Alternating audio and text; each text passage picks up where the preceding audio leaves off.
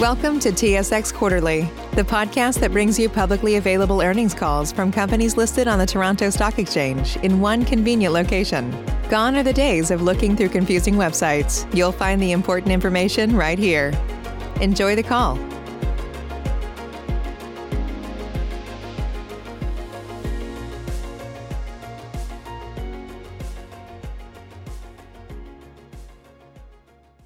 Welcome to Stantec's fourth quarter and year-end 2021 earnings results conference call. Leading the call today are Gord Johnston, President and Chief Executive Officer, and Theresa Jang, Executive Vice President and Chief Financial Officer. Stantec invites those dialing in to view the slide presentation, which is available in the Investors section at stantec.com. Today's call is also webcast. Please be advised that if you are dialed in while also viewing the webcast, you should mute your computer as there is a delay between the call and the webcast. All information provided during this conference call is subject to the forward-looking statement qualifications set out on slide 2, detailed in Stantec's management discussion and analysis, and incorporated in full for the purposes of today's call. Unless otherwise noted, dollar amounts discussed in today's call are expressed in Canadian dollars and are generally rounded. With that, I'm pleased to turn the call over to Mr. Gord Johnston. Please go ahead, sir. Good morning, and thank you for joining us today. We're very pleased to report our Q4 and full year 2021 results, which reflect the solid execution of our multi-year strategy. We grew our global employee base by around 15% through strategic acquisitions. We saw an increase in our employee engagement scores from pre-pandemic levels, and our financial performance was strong. For the year, we delivered record earnings per share, both on an adjusted and on an as-reported basis, on stronger margins, the ongoing execution of our 2023 real estate strategy, and lower taxes. Net revenues of $3.6 billion approximated the prior year, and on a constant currency basis, increased by roughly 3%. Excluding Trans Mountain, every one of our business operating units had flat or positive organic growth in Q4. And sequentially, we had improving organic growth in each quarter of the year, with Q3 and Q4 returning to positive organic growth as expected. Our adjusted EBITDA margin increased to a record 15.8%. And we entered 22 having built our backlog to a record $5.1 billion, representing 13 months of work. And this is a 17% increase from 2020. We significantly advanced our growth ambitions in 2021 through the completion of 6 acquisitions, deploying more than $700 million of capital and adding more than 3,200 employees to drive synergistic revenue growth.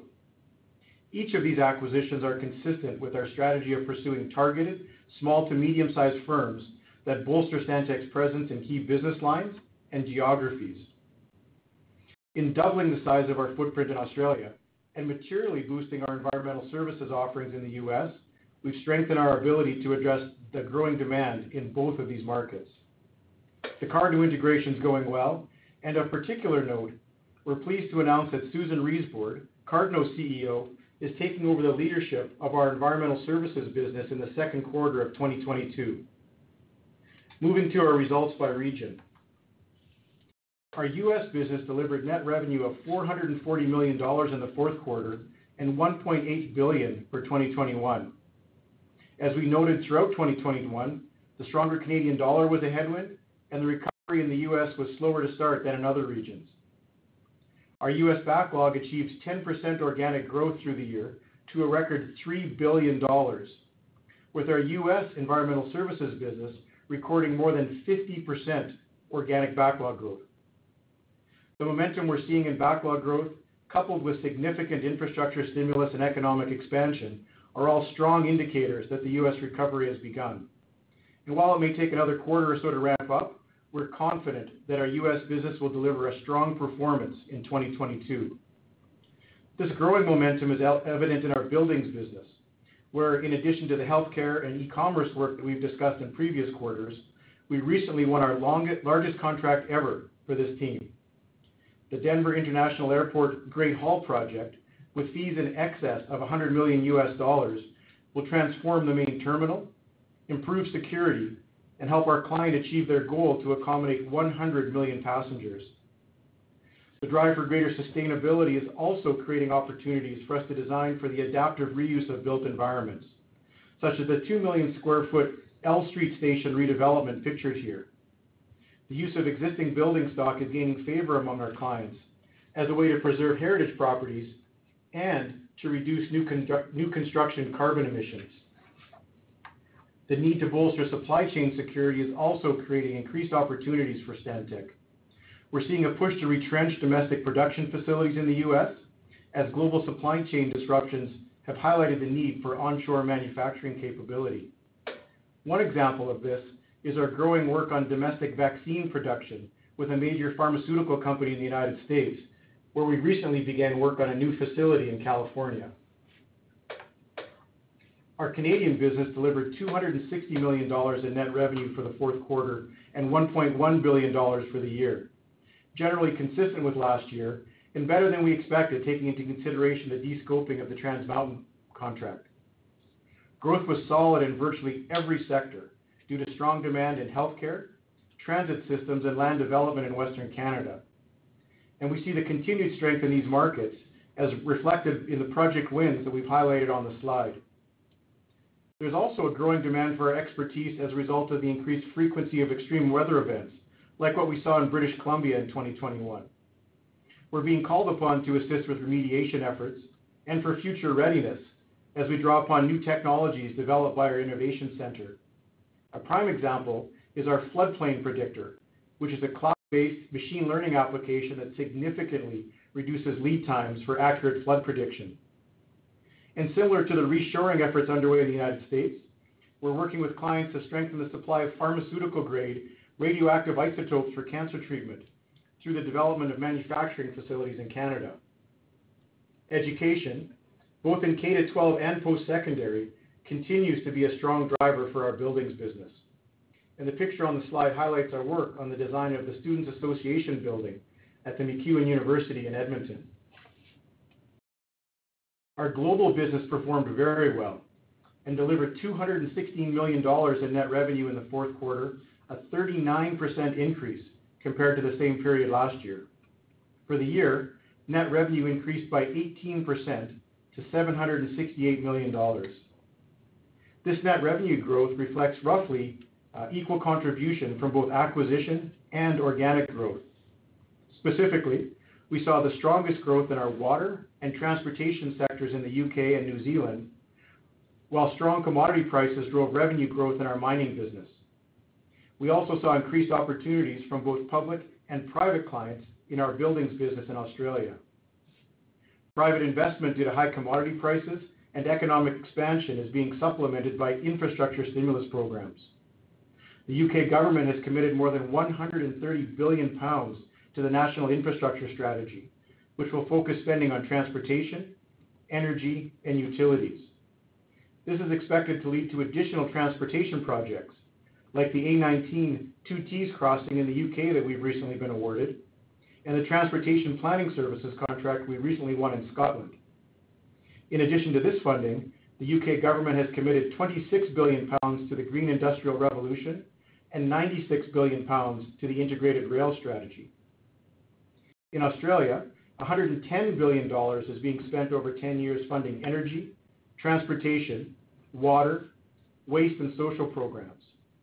All of these drivers contributed to global backlog increasing over 19% during the year to a new record level. And we continue to expect strong performance from our global operations in 2022, backed by strong macroeconomic factors and continued investments in infrastructure. I'll now turn things over to Teresa to review our financial results in more detail. Thank you, Gord, and good morning, everyone. Before I dive into the details, we have made some minor presentation changes in order to comply with the new National Instrument on non-GAAP measures. You'll note that we're also using the new term project margin for what we used to call gross margin. There is no difference in how it's calculated.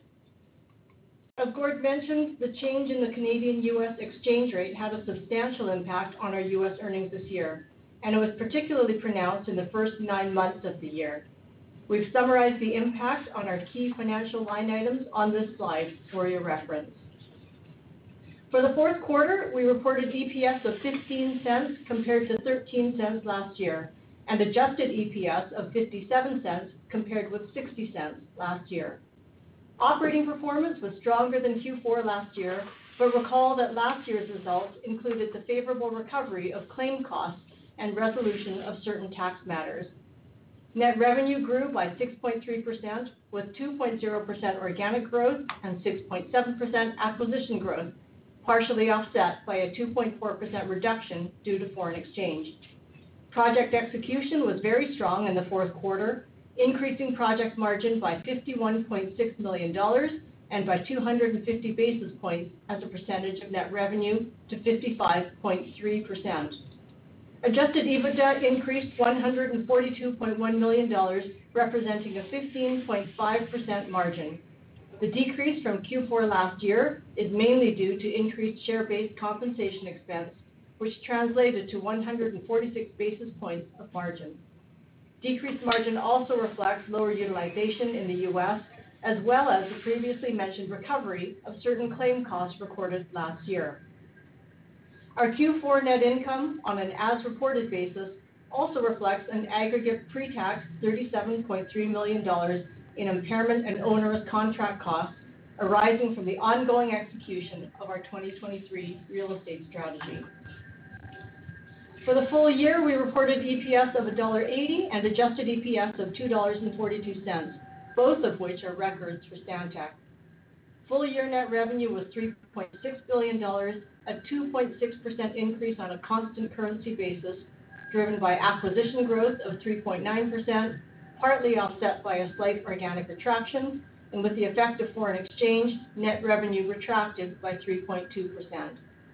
Project margin increased $32.8 million, delivering a 160 basis point increase as a percentage of net revenue to 54.0%. Adjusted EBITDA approximated amounts generated last year, and margins increased by 10 basis points to a record 15.8%, despite an 83 basis point reduction due to increased share-based compensation expense. Our record earnings also reflect the ongoing success of our 2023 real estate strategy, which contributed more than 18 cents per share in cost savings to as-reported EPS, or 15 cents to adjusted EPS. On a pre-IFRS 16 basis, we estimate the cumulative impact of this initiative would have increased 2021 adjusted EBITDA margin by more than 100 basis points.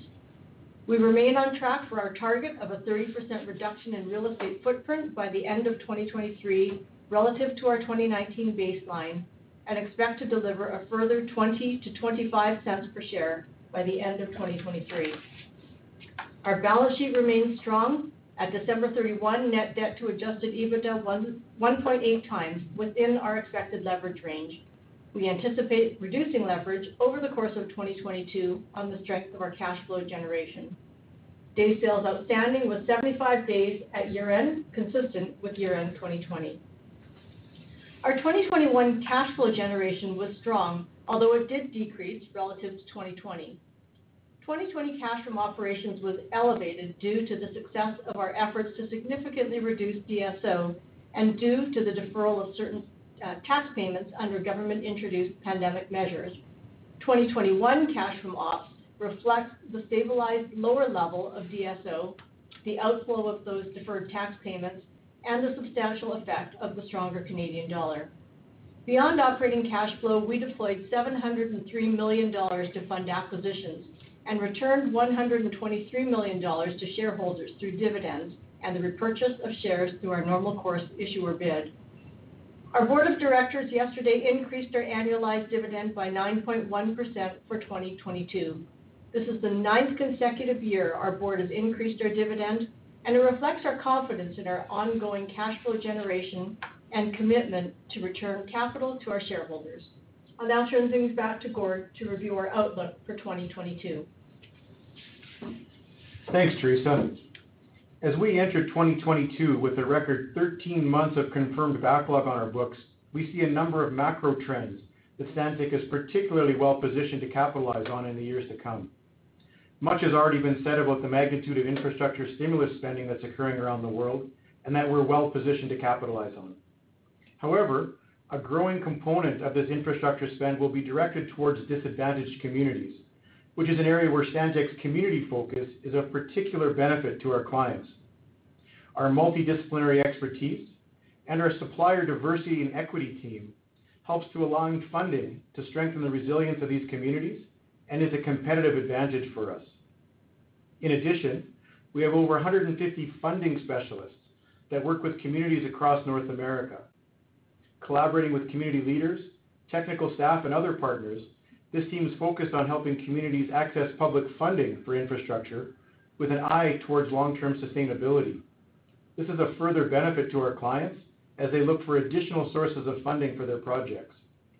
So these are just two great examples of the full breadth of our service offerings that continues to create our competitive advantage. A major takeaway from the pandemic for governments around the world has been how fragile the global supply chain is and the exposure this creates for domestic economies if access to critical products or resources is curtailed.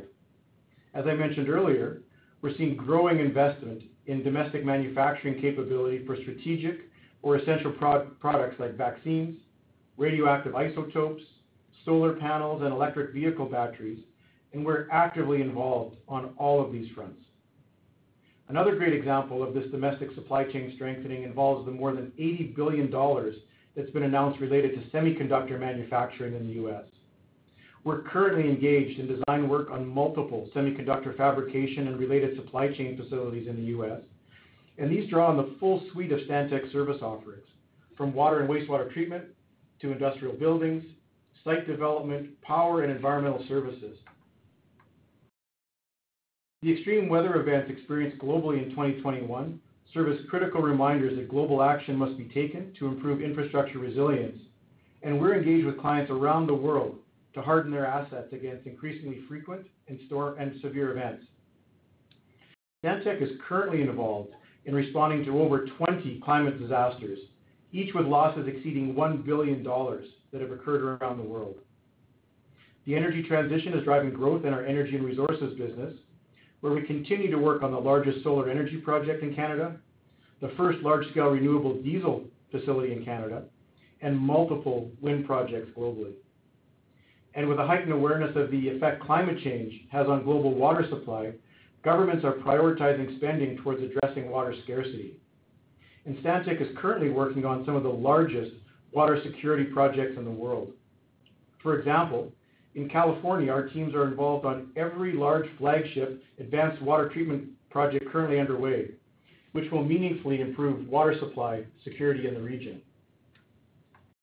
Of course, our ability to capitalize on the opportunities ahead is heavily dependent on our ability to attract and retain a talented workforce.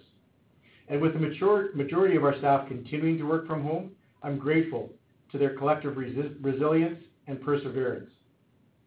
By prioritizing the health, safety, and well-being of our people, we've improved our employee engagement score by 6% relative to pre-pandemic levels. And while the competition for talent continues in all sectors, we're seeing top industry talent migrate to Stantec in recognition of our culture and future prospects. You've heard me describe the tenfold increase in the value of our U.S. federal IDIQ framework. And this progress started with a strategic hire who's been a catalyst for building out our federal team.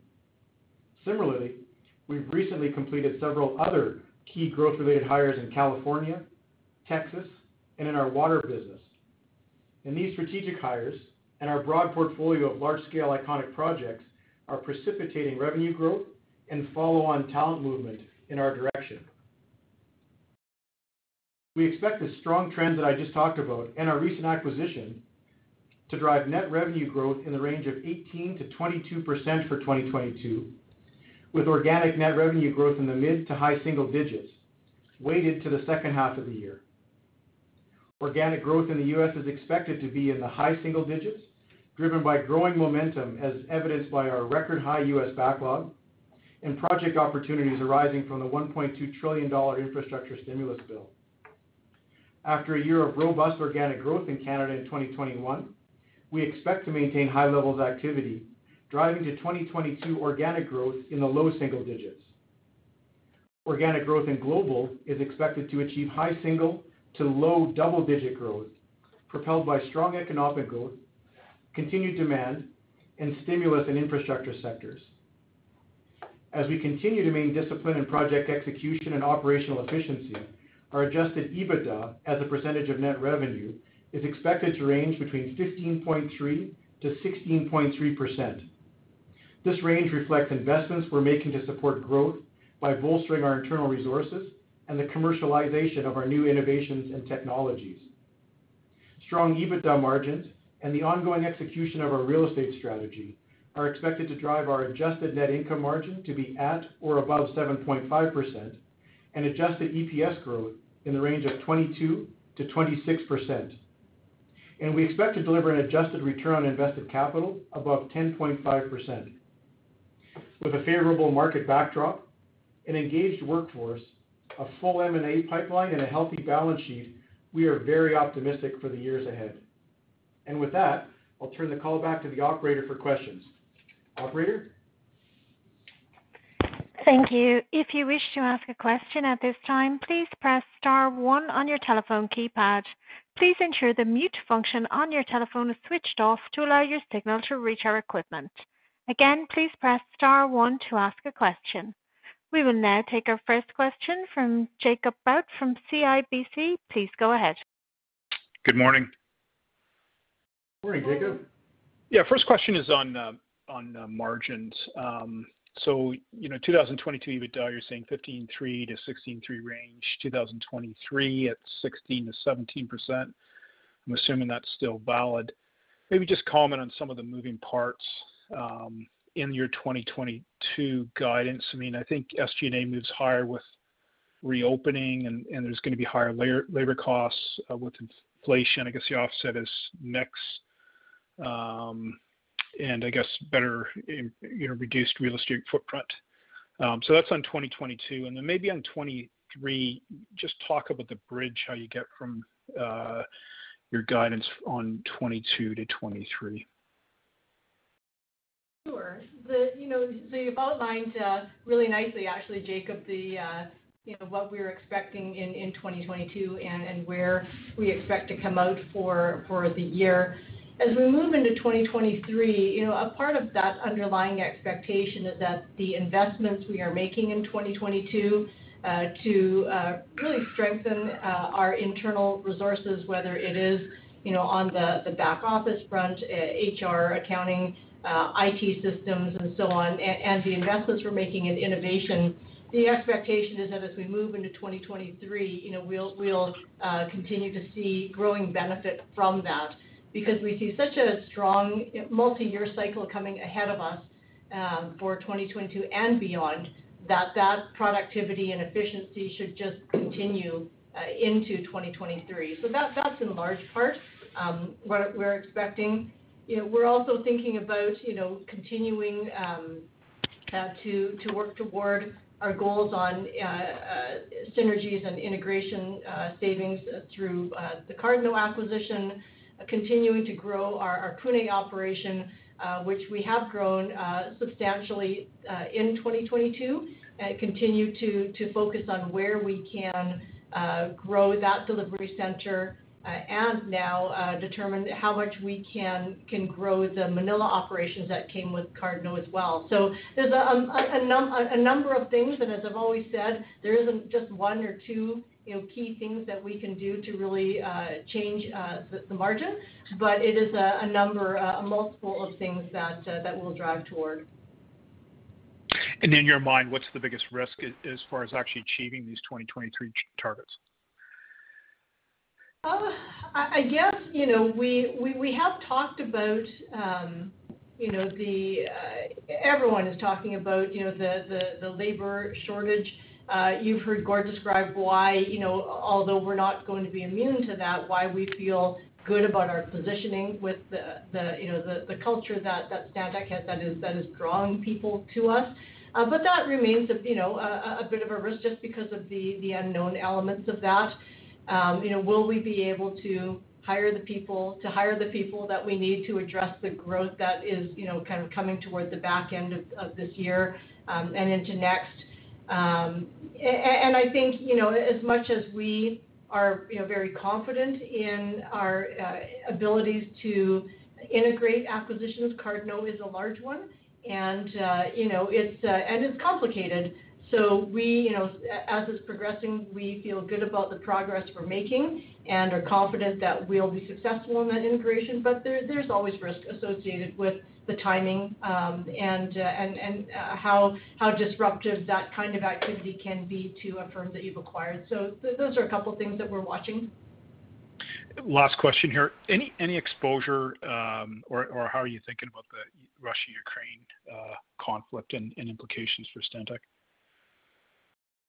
We, as the temperature began to increase in the Ukraine last fall, we researched any projects that we might have ongoing in the Ukraine. We did have an EU-funded project, a development project that was ongoing.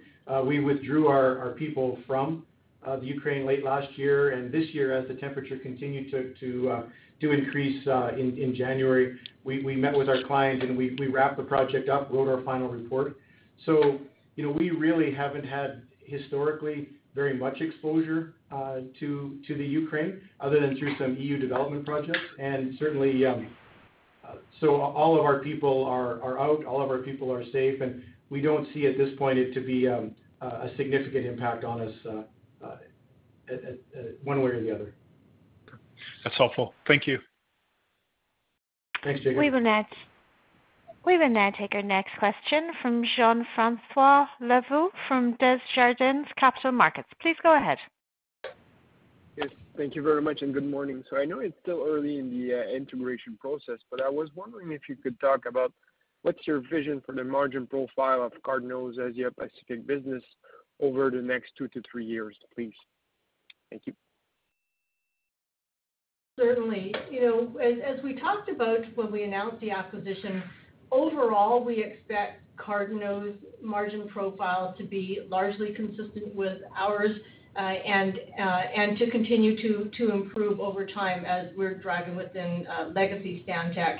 And we have noted that between the U.S. business and the Australia business, the margin profile is different.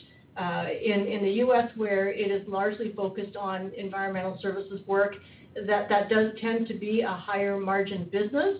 And so that portion of Cardno will generate stronger than average Stantec margins.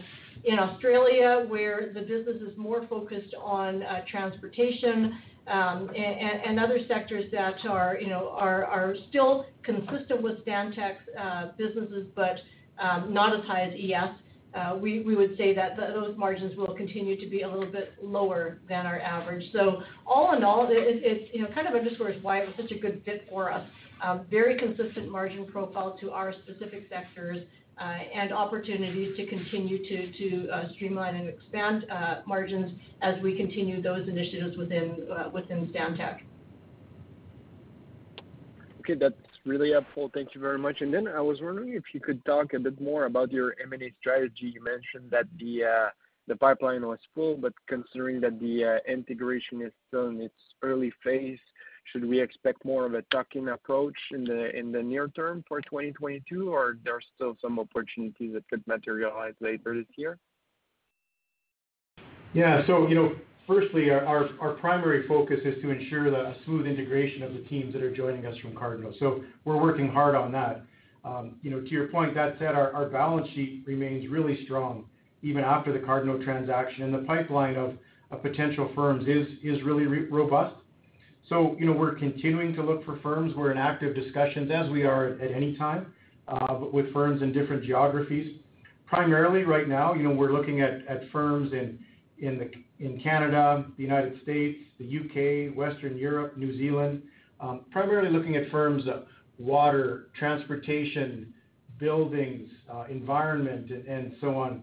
And so while we're continuing to look in Australia, the teams there, we've almost doubled the size of our group there, so we wouldn't want to layer on another significantly sized acquisition in Australia, I think certainly within the first half of this year, until we kind of get over the hump with the overall integration there. So, I think the pipeline is still very full. Our appetite is still very strong. And our ability to integrate additional firms, we still have the capacity to do that. We could do it in Australia as well, but I think it just would be, probably too much to layer on an additional one there, because remember in Australia in 2021, we acquired GTA, Ingenium, and then Cardno. So we're really in the process of integrating 3 firms into our one Stantec philosophy in Australia. So, we want to give a good chance for that to settle and ensure we're getting the success of that before we layer it on too much more. Okay, that's great. And the last one for me on the you mentioned in the press release the investment you're making for commercialization of new technology. I was wondering if you could provide a bit more details about that and the impact it might have on margin in 2023 and beyond. Thank you very much. Yeah, thank you. So, within our within our innovation group, we're working on a number of things. Like, firstly, we're working on systems and processes that can make ourselves more efficient internally, so that we'll be able to develop projects or to deliver projects faster, be able to increase the net revenue generation per employee, per FTE. And so we're working on a number of things there to automate and expedite the design process. But externally, we're working with clients to develop a number of systems that will meet their needs. And so, I mentioned in the prepared remarks the floodplain predictor model that helps us to, assess where there might be flooding events, where we might see landslides and these sorts of things. We have other products that we've developed and have, 60 or more clients using it, which is like a financial management system that helps clients automate their capital planning process. And the beauty of that is that it both is a sort of a software as a service, an annual software renewal type of an agreement, but then we're often hired as well on our consultative practice to help them work with the software and deliver it. So those are just a few examples of the types of things we're doing both internally and externally. So, we are investing in those things this year.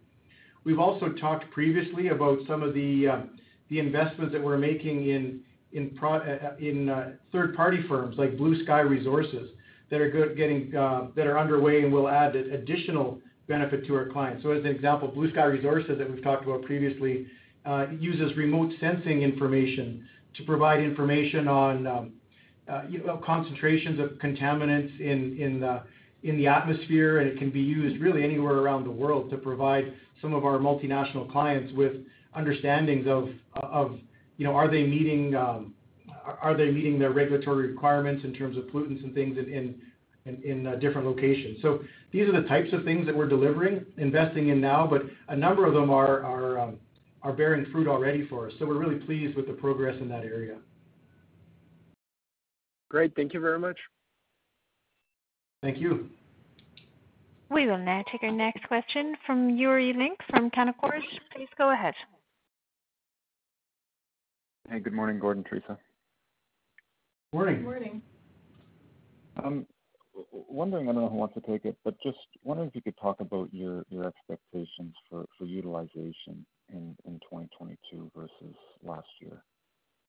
When you need mealtime inspiration, it's worth shopping Kroger, where you'll find over 30,000 mouth-watering choices that excite your inner foodie. And no matter what tasty choice you make, you'll enjoy our everyday low prices, plus extra ways to save, like digital coupons worth over $600 each week. You can also save up to $1 off per gallon at the pump with fuel points. More savings and more inspiring flavors make shopping Kroger worth it every time. Kroger, fresh for everyone. Fuel restrictions apply. Save big on brunch for mom, all in the Kroger app. Get 16-ounce packs of flavorful Angus 90% lean ground sirloin for $4.99 each with a digital coupon. Then buy 2, get 2 free on 12 packs of delicious Coca-Cola, Pepsi, or 7-Up, all with your card. Shop these deals at your local Kroger, less than 5 miles away. Or tap the screen now to download the Kroger app to save big today. Kroger, fresh for everyone. Prices and product availability subject to change. Restrictions apply. See site for details. Sorry, Yuri, was that you were really soft there. Couldn't quite hear. Were you asking about utilization? Utilization yes, for right. 2022 over 2021? Yeah. Okay, excellent. From a utilization perspective, as you've seen reflected in our results for 2021 and the guidance we've given for 2022, the U.S. we've said a lot was slower to come out and recover than we expected, and so as much as we have been managing our workforce in the U.S., there is some latency there because as we look at the size of our backlog and notified awards, and then the momentum we expect to continue to build when infrastructure spending starts to flow, we've maintained a good portion of that workforce, which in 2021 was not as highly utilized as we would typically want or expect. And so as we go into next year, we do think, and we're seeing in Q1 that it is continuing to be slow in terms of that ramp up, and so U.S. utilization will probably be again a little bit lower, and that's why we're saying that our EBITDA margin in Q1 is probably going to be at the low end or maybe even a bit below the low end of our range. For seasonal reasons, it's typically a little bit lower, but coupled with the lower utilization in the U.S. that we expect to really build as we get past the first quarter into the second and beyond. So that's the situation we expect to improve. And of course, in light of the labor shortage and the very technical and skilled employees that we need. We believe it's the right thing to retain those employees so that we have that workforce available to address the growth that is coming. Okay, so on the whole, maybe not a big change in utilization in 22? I think as we get toward the second half of the year, we expect a significant improvement. But I think Q1 maybe not so much. Yeah. Okay. And correct me if I'm wrong, but utilization would be one of the biggest drivers of your project margin? Not project margin, but EBITDA margin, because to the extent that project margin is your revenue minus direct labor, that we expect to continue to be quite strong. But it's when you have a workforce that isn't chargeable, that goes into your admin and marketing costs, and that will cause those expenses to be a little bit higher. So it will be more reflected in our EBITDA margin and not in project margin. Okay. And second one, just digging in on the first quarter, why would your organic growth be back half weighted when you're facing really, really easy comps in the first quarter? It was down almost 7.5% last year. I think as we're looking into the first quarter, we continue to see in the U.S. and somewhat in global as well that these larger projects that we are winning and are in our backlog. So that gives us confidence that the backlog, the work is there. We are finding it is taking a little bit longer to complete the processes and get the work started. We're winning larger size projects. They're more complex, and so the early work that we have to do is not labor intensive. It's a handful of specialists kind of dealing with the client to get the specifics scoped out and the work orders issued.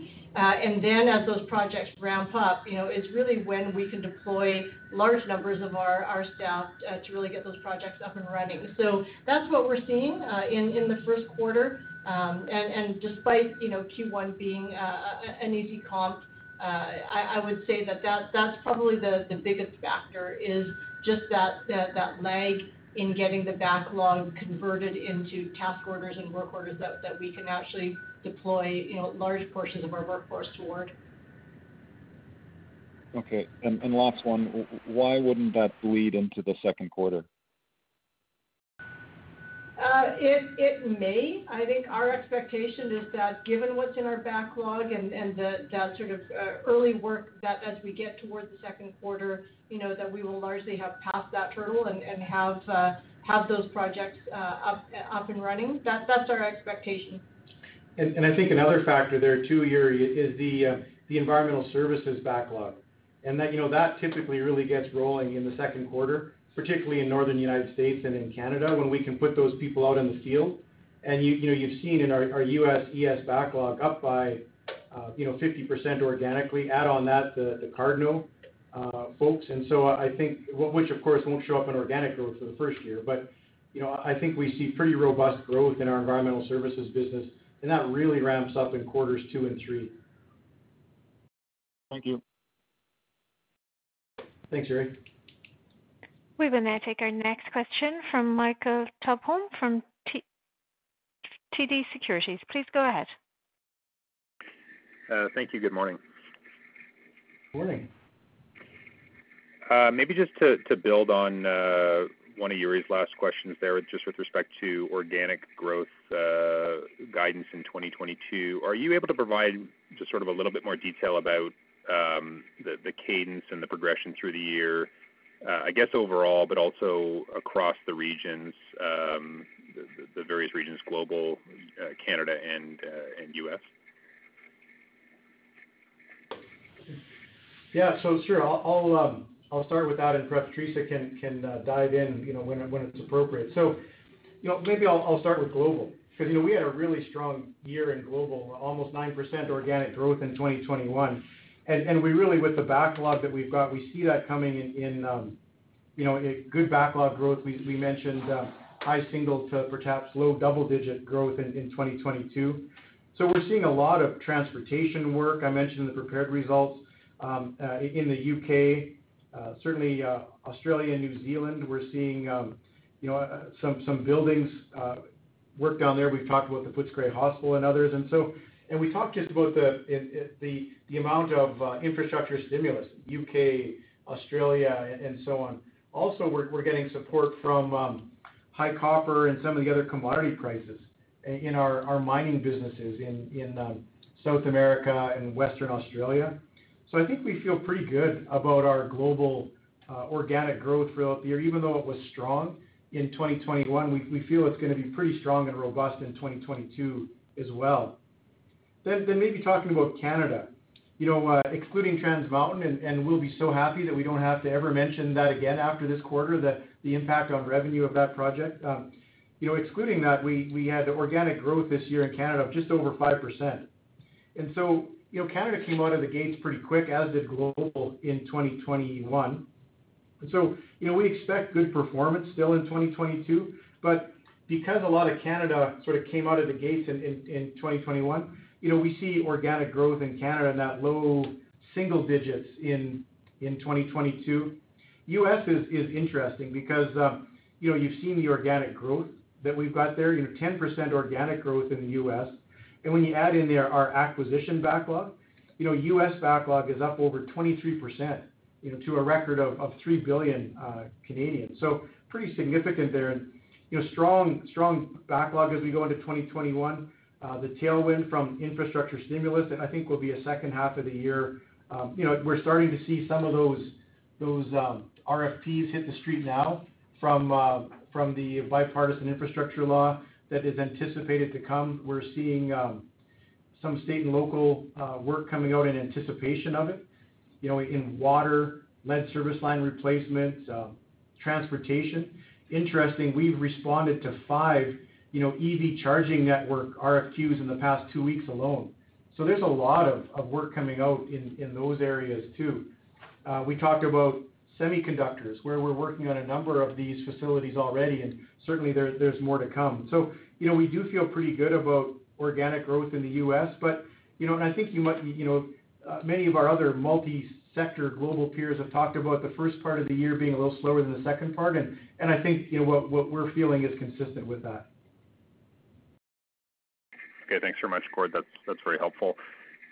Just shifting over to your EBITDA margin guidance. In the release, you talked about the guidance reflecting investments in internal growth resources to support the growth in the business and the commercialization of new innovations and technologies as being factors that are going to weigh on the margins. Can you just elaborate on the investments you're making and what you're doing in those areas? Sure. So, again, there are a couple of components to it, but, as I mentioned earlier, the growth that we see coming, coupled with, some disruption in overall labor that everybody is experiencing. We are seeing a need, for instance, to bolster our internal resources in human resources because we need the talent acquisition people to hire the people to deploy to these projects. And that's a really hot market right now. And so, hiring additional people in HR, hiring additional people, on our other back office teams to support the growth is something that we have been quite frugal on in the last couple of years, and just believe that in order for us to be able to achieve the growth that we see coming, we need to now kind of loosen those purse strings a little bit. Cybersecurity continues to be an area that requires just constant investment, and we see some of that coming. And as well, our IT systems to support, we've talked about the increased work we're doing on both U.S. and Canadian federal, and there are requirements there around your IT systems. The increased IDIQ work that Gord has been referencing, it requires us to put some investment toward our IT systems to meet the regulations and the requirements of that particular client. So those are the kinds of things that we are focused on internally. And from an innovation standpoint, it is around, ensuring that we are not penny wise and pound foolish when it comes to innovation, but that we are, really critically determining where to put our capital dollars toward what innovation activities that will, either create opportunities with our clients in terms of new services, or make them stickier to us through as an entryway and add on other services to it, or in our ability to deliver our work such that we can be more efficient and can either drive to more competitive pricing or greater margin expansion that we're able to keep. So that's kind of the general suite of things that we're looking at. Okay, thanks very much, Teresa. And then maybe just one last one, probably for you as well, Teresa. Just sticking with the subject of your EBITDA margin guidance. I know you said you've not made any assumptions around the impact of share price movements since year end as it relates to stock-based comps. But what have you baked into your 2022 adjusted EBITDA margin guidance with respect to stock-based compensation relative to what you would have expensed in 2021? So what we have baked in is an assumption that that the share price remains stable as of where it was at the end of the year. So given market activity today and how long it lasts, it may help or hurt us as we go forward. One thing I will mention with respect to our stock-based comp, and it's in our MD&A, and I suspect you haven't gotten to those pages yet in our public disclosures, but we did at the end of the year enter into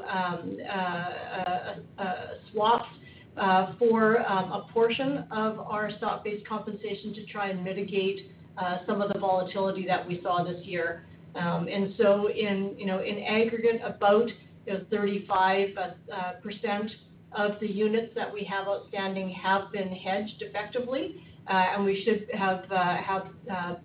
be able to then offset volatility in share price movement for that portion of the units we have outstanding.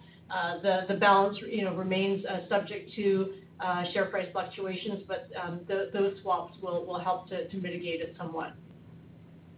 Okay, I'll take a look at that and follow up if need be. Thank you. Okay. Thanks, Michael. We will now take our next question from Frederic Bastien from Raymond James. Please go ahead. Good morning. Have you seen the coming together of Cardno and Stantec drive new revenue opportunities that might not have been attainable prior to the combination? Yeah, I think what's been interesting with combining Cardno and Stantec, Frederic, is that while we were working through the process, doing the due diligence, certainly it was only the executive level that was aware of the transaction, and we're chatting about it. And we felt that there was really good synergy in clients and with some of the individuals. But when we announced that the transaction, the outpouring of folks from both Cardno and Stantec who said, we work with this group on a project here, I worked with them previously at their company or this company. Just the amount of synergy between the employees has been fantastic. So without question, that has driven more excitement and more opportunities, I think, in terms of than we actually thought that there was initially. So it's been a pleasant surprise for us. Don't like asking that question, but were there any things that surprised you from more of a cautionary example or something that may not have been super pleasant about the acquisition, or is overall everything pretty good to go? We through the due diligence, we had really searched hard to unearth any concerns that we might have from tax and project due diligence, IT due diligence, and so on. So no, there's actually been no real downside surprises because we had unearthed those things during due diligence. Okay, super. Where do you expect the leverage to finish by the end of this year, assuming you don't do any major acquisitions? Is it possible that you go towards the low end of your target range? Yeah, that is my expectation, assuming that if we don't layer on any assumptions around acquisitions, we should be towards the low end of our range. Awesome. That's all I have. Thank you very much. Thanks, Frederick. We will now take our next question from Ian Gillis from Stifel. Please go ahead. Morning, everyone. Morning. Morning. Could you elaborate a little bit on how you factored in a rate hiking cycle and the impacts it may have on the buildings portion of your business, whether it be on the commercial side and or on the residential side? So as we've been talking with with our clients, they haven't really been too. We haven't seen a lot of sensitivity in our discussions at this point to rate hikes. Where we have seen more sensitivity from some of our commercial buildings clients has been with regards to inflation in terms of supplies,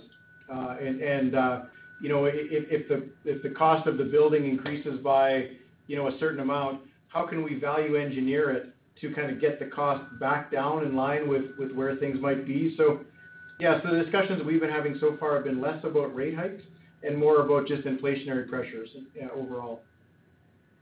Okay, that's helpful. And the other thing I wanted to ask about was respect to the infrastructure bill in the U.S. You're already starting to see some commentary that proponents or people who are going to participate are moving to smaller projects rather than larger projects, given inflationary pressures. Does Stantec have any preference on whether they're working on smaller or large projects with respect to this bill, or is it kind of all equal? Yeah, I think that's one of the beauties actually of the Stantec model, is that we work on projects from $5,000 in fees to several hundred millions of dollars in fees, and we've kind of scaled our whole operation from the smaller community ones to those larger sort of global class type projects. So no, I think Ian, we're okay. However our clients decide to put out the projects, will be just fine with us. Okay, thanks very much. I'll turn it back over. Thanks, Ian. Our next question comes from Maxim Sytchev from National Bank Financial. Please go ahead. Hi, Gord, Teresa, good morning. Good morning. Good morning. Gord, just a quick question in terms of the U.S. Potential benefiting from Biden stimulus in the back half. I think when we look at some of the other peers, people are sort of pointing to 2023. So just wondering what gives you sort of the confidence about that inflection point maybe a little bit earlier. So I guess any comment there? No, great point, Max. And it's interesting. One of the ones that came out earlier this week that was talking about 2023. I think their 2023 starts in our Q4. So as they're talking about 2023, it's kind of maybe even back half to us. So I do think because we're starting to see some of the projects hit the streets now that, this won't be a Q1 story for us, or, I think we'll start to see some revenue generated in Q3, but I do think this will be a Q3, Q4 story for us, and certainly, providing strong tailwinds as we go into, calendar year 2023 also. Okay, that's helpful. Thank you. And then just one last question. In terms of expectations of sellers, obviously we have seen a deflation of multiples in the public market, but wondering if, the conversation that you have right now with the potential private targets, if you're seeing any change in the body language or it's still kind of pretty sticky. So maybe just any comment there. Thanks. Yeah, some of the discussions that we've been having, certainly, in the latter part of last year, expectations of sellers from a multiples perspective crept up, as in concert, the public company multiples were creeping upwards as well. So it's been, since the beginning of the year that we've seen some of the public multiples come down a little bit. So the firms that we're talking to, I think academically they understand that there's a certain accretive delta in between there that we need to hold on to. So we've had some discussions on those with some sellers, and I think they're just waiting to see kind of what happens with things. So I think everyone's being reasonable, but this response in the public market since the beginning of the year, hasn't quite crept into some of these private firms yet, but I think it will if things stay where they are. But we haven't seen any transactions, since the beginning of the year to really know how that all plays out. Right. Okay. That's very helpful. Thank you. Thank you so much. Great. Thanks, Max.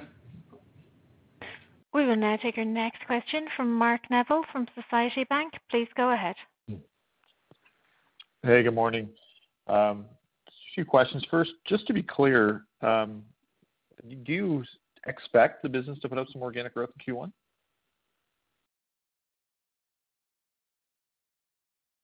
Yeah, absolutely. We Teresa and I were looking at each other in terms of who was going to respond. But we do expect organic growth in Q1, just strengthening, quarter over quarter as we go into the latter part of the year. Okay, got it. In terms of the investments that you've laid out, Teresa and Gord, appreciate the color, but could you maybe provide sort of a quantum of the size of that investment, just to understand sort of the impact it's having this year?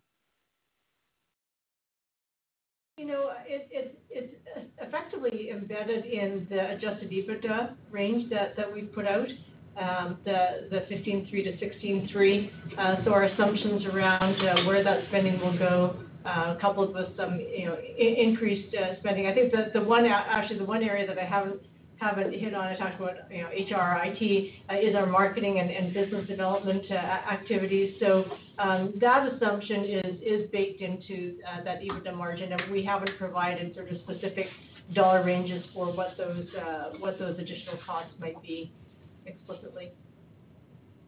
Okay, no, that's fine. Maybe just the last question, just on free cash flow.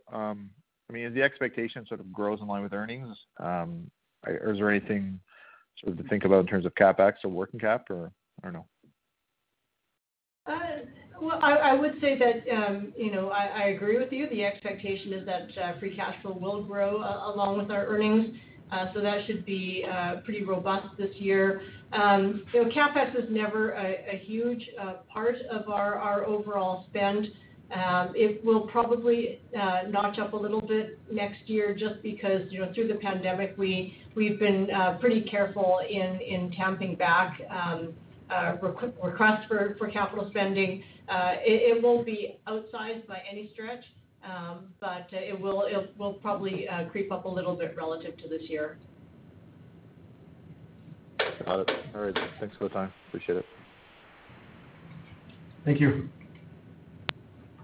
We will now take our next question from Sabahat Khan from RBC Capital. Please go ahead. Okay, great. Thanks, and good morning. I guess there's been a bit of discussion on the U.S. and the infrastructure bill contribution.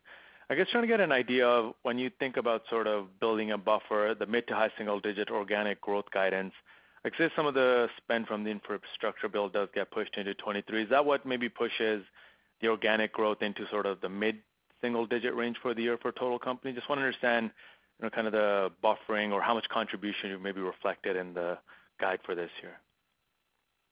Yeah. So there, as we put our thoughts together on what our expectations were for the U.S., the things that we're starting to see both from from what's in our backlog to the level of activity on the marketing front is embedded in that mid to high single digit organic growth. And you're right. I mean, some of it is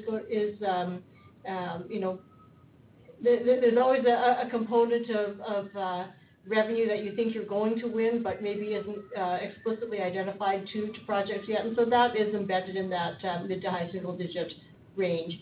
And as we've talked about in Q1 with a bit of a slower uptick, again, how the year unfolds and how quickly we get actually moving in and getting utilization up and getting those projects up and running toward the end of the year, whether that pushes us toward the higher end remains to be seen. But those are the assumptions that would be embedded in that range. Okay, great. Thanks for that. And I guess it's one related to kind of the real estate rationalization strategy. And I think it looks like from your income statement build up, there's a non-cash impairment related to some of the leasehold assets on your balance sheet. It looks like there was one last year. Just want to make sure I understand that. Is that really just being able to sublet space that you might be operating in at a lower rate than maybe what you might have gotten? I just want to make sure we understand the accounting here. And then also if you can comment on, if you are subletting space, is that going to be recognized as maybe an offset to your SG&A costs, or where would that kind of flow into your income statement? Just a bit of clarity on those the line items, please. Yeah, sure. So, I mean, if anyone can crack the nut on IFRS 16, they deserve a medal. It is very convoluted and complex. So let's talk about the lease impairments first. And so, we did take a large impairment last year, and that related to space that we identified that we could both downsize and then make available to sublet or leases that we could exit at that time. And so as we advanced through this year, the lease impairment that we took in 2021 made up of two pieces. One is the further identification of spaces that we could rationalize, and the second relates to some of the space that we impaired last year. There's all kinds of modeling that goes into the determination of the value of those leases and what you write off. And for some of that space, market conditions in 2021 ended up to be outside to the low end of what we would have modeled. So we had to take a further impairment on those spaces. So then as we look forward into what that means, it does mean that there's going to be a combination of cost savings from having exited spaces that we are no longer paying for, or spaces that we have rationalized and are subleasing, and that will result in some inflow of earnings and cash. And so as far as I can see, that inflow of cash will not flow through our admin and marketing expenses. I think the majority of it is going to still be outside of our EBITDA calculation. And it will, if there's cash flow, of course, it'll show up in our cash flow statement. But it is a little convoluted and a bit tough to pick apart. But the effects of leasing now really largely reside outside of the EBITDA calculation. Okay, no, good. And I appreciate the color, and yeah, definitely a bit convoluted. And I guess in terms of just the work towards it, seems like a good chunk of the savings already came in 21. Is there just, I guess, a bit more of this subleasing / exiting of leases remaining, or maybe just in terms of the amount of legwork left to get those savings done for the next year or so? We have identified, a good portion of the spaces that we have both impaired or made available for subleasing. There's still a bit to go, but I think, from an identification perspective, we have done a lot of that legwork. It's being managed pretty carefully, and so, the potential that there might be some spaces that become available or that we identify that we hadn't initially pegged is always possible. But we would continue to say, again, 20 to 25 cents over the next 2 years of EPS uplift from this initiative. Great. Thanks very much for that. Thanks, Ella. We will now take our final question from Devin Dodge from BMO Capital Markets. Please go ahead. All right, thanks. I wanted to start with the global segment, and can you help us understand that really strong net revenue growth figure that you reported? I just don't recall seeing an organic revenue growth number that high before. Were there some favorable closeouts or settlements, or is this a true reflection of the underlying demand?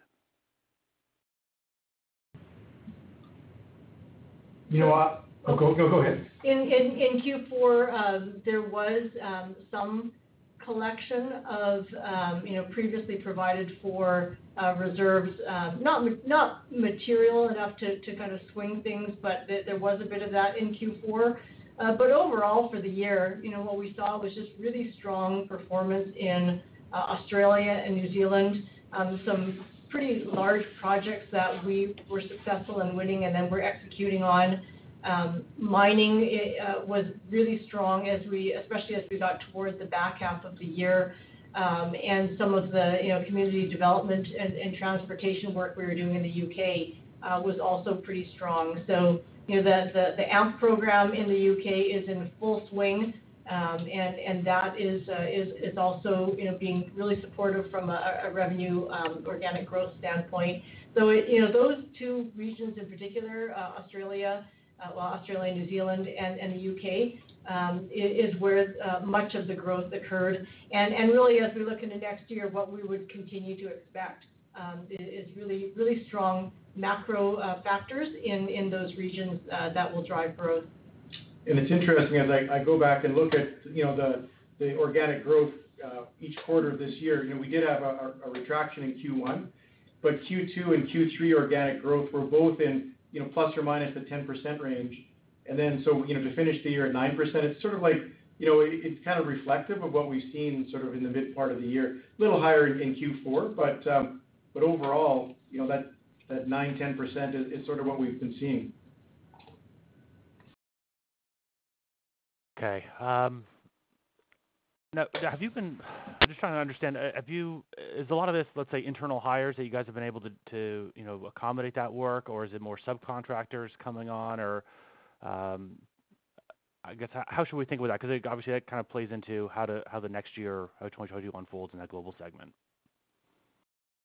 Yeah. Well, we have been actively hiring in the majority of our regions from a global perspective. And, it's certainly a robust labor market out there.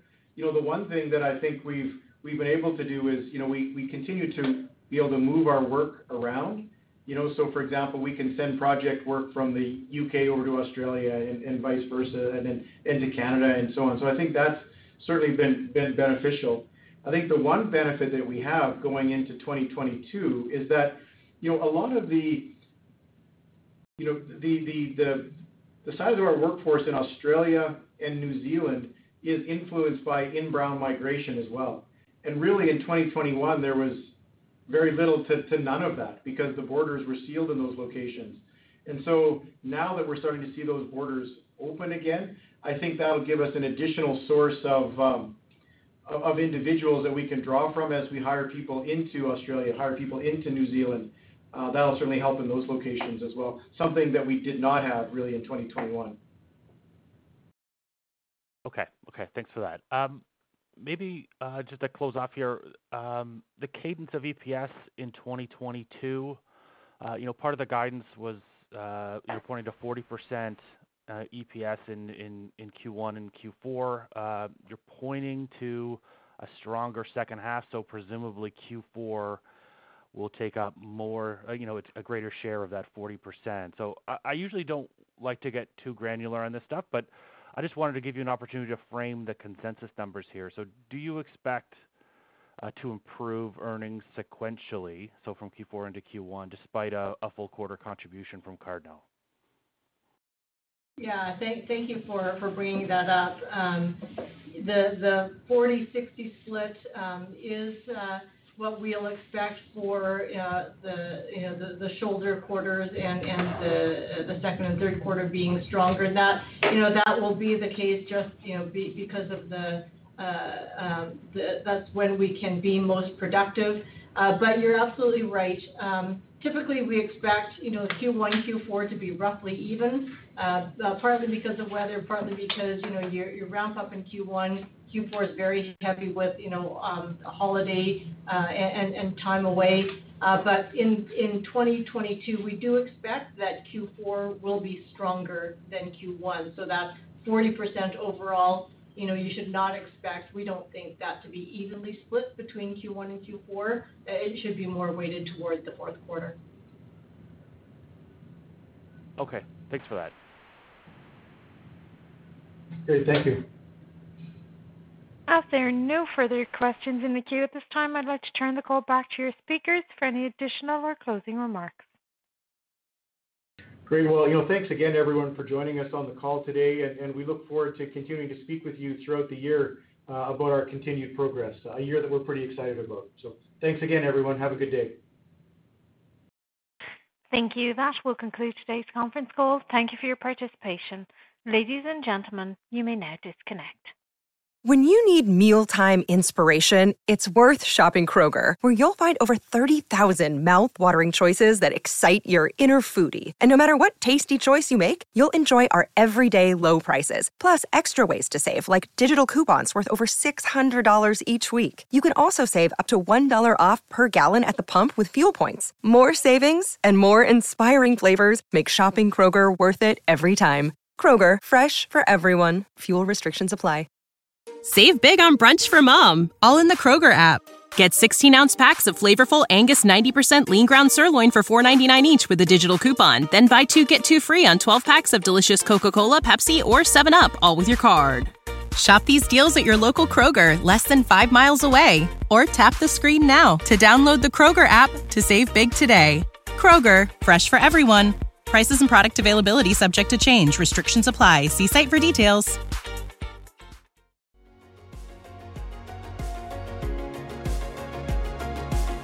Thank you for listening to TSX Quarterly. If you enjoyed the cast, remember to leave a good rating. And remember, for any additional inquiries, please consult the company's investor relations section on their website. See you next time.